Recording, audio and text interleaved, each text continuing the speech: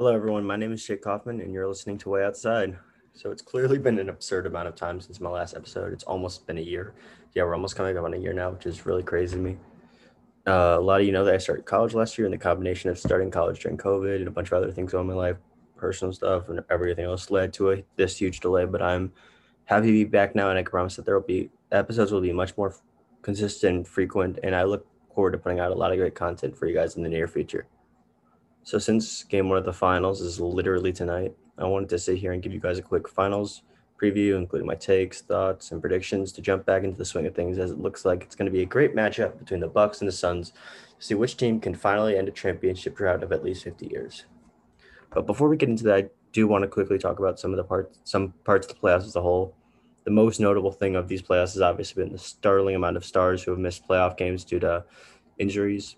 The playoffs is supposed to be, at least in theory, about the league stars, the top tier elite players using this time to refine, improve, or hurt their legacy. Current greats fighting for a spot with the all time legends of the sport, and so on and so on. And there definitely has been some of that at times with Kevin Durant's all time great series in Game 7 versus the Bucks, Trae Young and Devin Booker's record breaking playoff debuts, Paul George playing the best we've seen him play since his Indiana days, and so much more. But that dynamic has changed this year as 10 different All-Stars have missed at least one game in these playoffs, and some of those injuries have definitely changed the outcome of series in these playoffs. It's hard to believe, I'd have a hard time. It's hard to think that if the Nets were fully healthy, that they wouldn't defeat the Bucks. Um, Embiid obviously played very, very well through it, but he looked gassed at times in that Sixers series versus the Hawks because quite possibly his knee. If he was fully healthy, do the Hawks make it win that game 7 in Philly, or does that even get there?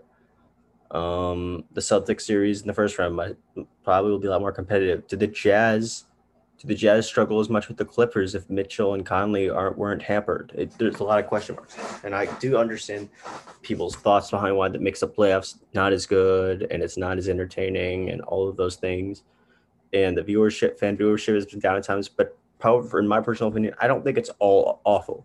Obviously, you won't want to see anyone get injured, and you want to see the best players playing, but their injuries open up the roles where you see players that not the casual players people don't know about having to take big time shots and make big plays. The most notable one for me has to be Terrence's Mann's 39-point game 6 closeout versus the Jazz when he had never scored more than 30 even at the college level. Those are the kind of moments that you'll see in basketball, and especially it's a sport, more a big sport like baseball kind of thing, where a hitter that most people haven't heard of goes hot for a postseason and helps really carry your team. And I think the NBA it's a lot different than that. Normally, you're gonna have stars and the role players that step up normally are fine, but this year because of everything, it's had to be different. But yeah, it's been very interesting to see people like Terrence Mann. Red Jackson was very fun to watch. I was actually at Game 5 of the Bucks Hawks series. Bobby Portis's energy was insane. And the crowd's respect for him. If you guys, as obviously guys, I'm from Chicago. I'm a Bulls fan, so I remember Bobby Portis. And I never thought I would see him playing huge, having that much of impact in that point of the playoffs. But it's been fun to see. Basically, my point is these playoffs, yes, we want to see all our stars, yes, but this has still been a very good playoff where with parity, I don't think most people would have predicted the Clippers to actually make it to the conference finals this year, knowing that Kawhi's out, or that the Hawks would make the Eastern Conference Finals, and that the Bucks would get through the Nets. I think all these things that just because they're unexpected, and yes, there are factors that contribute to that. I don't think it makes it bad, and I think that's the biggest point to take away. Now let's move on into this Suns Bucks series. Obviously, besides the actual games, the biggest question mark is going to be Giannis's health. Giannis got hurt in Game 4 of the Eastern Conference Finals versus the Hawks, and it was a hyperextended knee. I was watching. Initially, it looked a lot worse. I thought he's not going to be able to play the rest of the season, and I think a lot of people thought that too, because knee injuries are very tough to handle, and it did not look good whatsoever. But the Bucks got fortunate news on the with the MRI that it wasn't. There was no structural damage. He just had hyperextended it, and he was doubtful to play next 2 games, but didn't. But was very active on the bench, motivating his teammates. Doesn't look like his knee is in that bad of shape. And as they're recording this, they were he was initially doubtful, but about a couple hours ago they said he's questionable for Game 1. I personally would not play him Game 1 because that switching of time means, they're just trying to see like one last push to see if he gets in. I think that means he's not really fully healthy, and I don't want to risk it from a Bucks fan, because if you get a healthy Giannis for 6 games, that'll beat out having let's say it's a 7-game series. You get a 7-game series of like 60% Giannis, like similar to the James Harden thing. I don't think that's better for your team. Giannis is so important and needs to be fully healthy to do the things that his world-changing defense, his credible athleticism, vision, paint. He needs to be healthy. So I really, and I realize I am wearing the Bucks shirt. I'm not a bandwagon Bucks fan. I just went to one game and I got the shirt there. So yeah, but yeah, I think it's gonna be so important for that. And we've also seen it, and it was against a banged up and as an inferior Atlanta Hawks team, but we saw them beat them with that Chris Middleton. Chris Middleton played very well for 2 games in a row, which is where Drew Holiday had played it very, very well, doing all the things. Brook Lopez had a 33-point game when I was there. It's incredible. So I think even if, let's say Giannis doesn't play the first 2 games, which based on what we're saying now, it sounds like he'll probably miss 1 game thing. I still don't think that any game that it's an easy put away of the Suns, even if they're in Phoenix. This Bucks team is shown the mental toughness they didn't have in years past. They have a lot of former stars, if you think about it, like Drew Holiday, Chris Middleton, and Brook Lopez, all mid-All-Star teams. Are they all still in their prime? No, but still, they had enough talent to have made those teams before, and they have no severe injuries or anything, and they're having games where they can tap back into that. You saw with all 3 of them. Bobby Portis has been great with energy and just rebounds and stuff. They were really able to rebound the Hawks, who were a very good rebounding team during the year. And I think that's going to be a big key again. If they can control the boards against the Suns, it will be tough. And PJ Tucker is obviously just a dogged defender who will never understand how he can out-rebound like 6'11" athletic centers when he can't really jump that high. He's just 6'5", but yeah, it's incredible.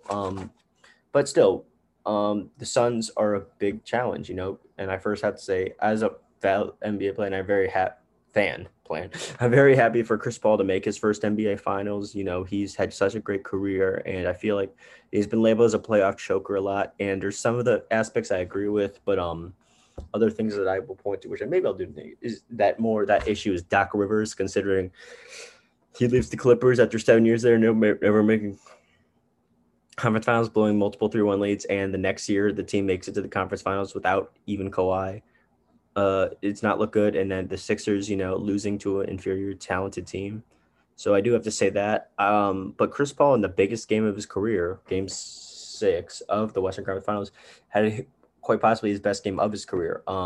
He's never been a scorer first guy. He's a traditional true point guard, and he only scores when he does what his team needed him to do. And is that second half, they needed him to go score 31. They needed him to make, I believe, 6 of 7 threes. He was just sensational. The emotions on his face are real. Just that whole dynamic has been great to watch. But getting to the series, so obviously Game 1's tonight. I would expect, I'm assuming Giannis isn't going to play, because even though that, I think that Phoenix will win Game 1, most likely. I think Milwaukee probably will win Game 2, even without. I think Milwaukee's going to still win the first 2 games, because I think that, as much as you want to say, like there's so few finals experience on these teams in terms of players. The fun fact, if you don't know, Jay Carter is the only player on either team with finals experience. And while he's important to the team, he's not like one of their biggest stars. And that was with Miami last year in the bubble. So it's not even, I know, and obviously that's not even in front of crowds or anything, but so, it's going to be seen which teams are willing to rise up to the task. DeAndre Ayton has been very great in the playoffs so far. I do have to say, though, Brook Lopez is a lot bigger and stronger than any of the other big men he's had to go up against in these playoffs. I mean, Jokic is big and turns tall, but strength-wise is nothing compared to Lopez. Zubac is and especially against the big lineup of the Clippers, the Bucks won't be running anything like that. They just have a lot stronger guys. And I just think the biggest thing is, I don't believe that. I mean, as much as the Heat in last year had used Jay Crowder as part of their plan to stop Giannis, I don't think it's going to work by himself like that. Don't know if Ayton has foot speed, so I think that the biggest key is if Giannis is healthy, he's going to get his. Is how do Chris Middleton, Drew Holiday perform versus how does Aiden perform, and does Mikal Bridges had a very great series versus the Lakers in the first round. He's been really struggling since. Where are they gonna get that wing play from, or is it gonna be from Cameron Payne? Those are the big questions. I'm pretty sure most of the time in this series, the stars will get theirs. My biggest thing where I think that might not happen is Chris Paul and Drew Holiday on both sides. One, because Drew's inconsistent, but Chris Paul is also he's almost as good of a defender you can ask to put on a guy like Chris Paul. But yeah, I mean, there's a lot of really good storylines. Either way, an all-time great's gonna win their championship and cement their place in legacy. Because if Giannis gets in one, that validates his 2 MVPs, and he might start ending top 30 player conversations, top 20, wherever. Chris Paul with a ring, definitely, in my opinion, will be a locked-in top 5 point guard of all time. Devin Booker will establish himself as a full winner, even because after never making the playoffs.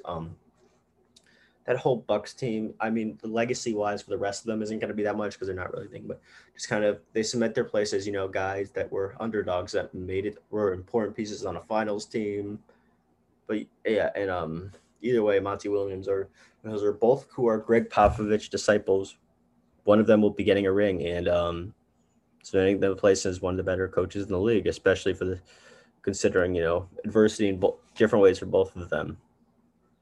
Bud's had there's been a lot of people that have gone Bud in recent years. I'm not gonna lie, I really did not make adjustments, but he's really changed that this playoffs. And Monty Williams, got it to he's had a weird coaching career, but with Chris Paul, you never get them over the hump. But now he's showing his ability to make adjustments, defer to a guy like Chris Paul when feels like it's needed. It's just been a great thing.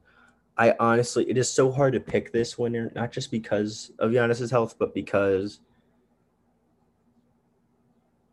that just changes everything. And also because we've never seen either team in a game just like this. But I personally have had I say this, assuming everyone is healthy for at least most of this. Assuming, and by my metrics, let's say assuming Giannis is at least 85% of the healthy, and he plays if they play 6 and he only misses one game, I believe the Bucks will win in 6. I know that's kind of controversial. Obviously, the Suns have better record during the regular season, have two dynamic guards. I just kind of feel like Milwaukee's started to figure things out. Giannis is obviously very key what they're doing, but they've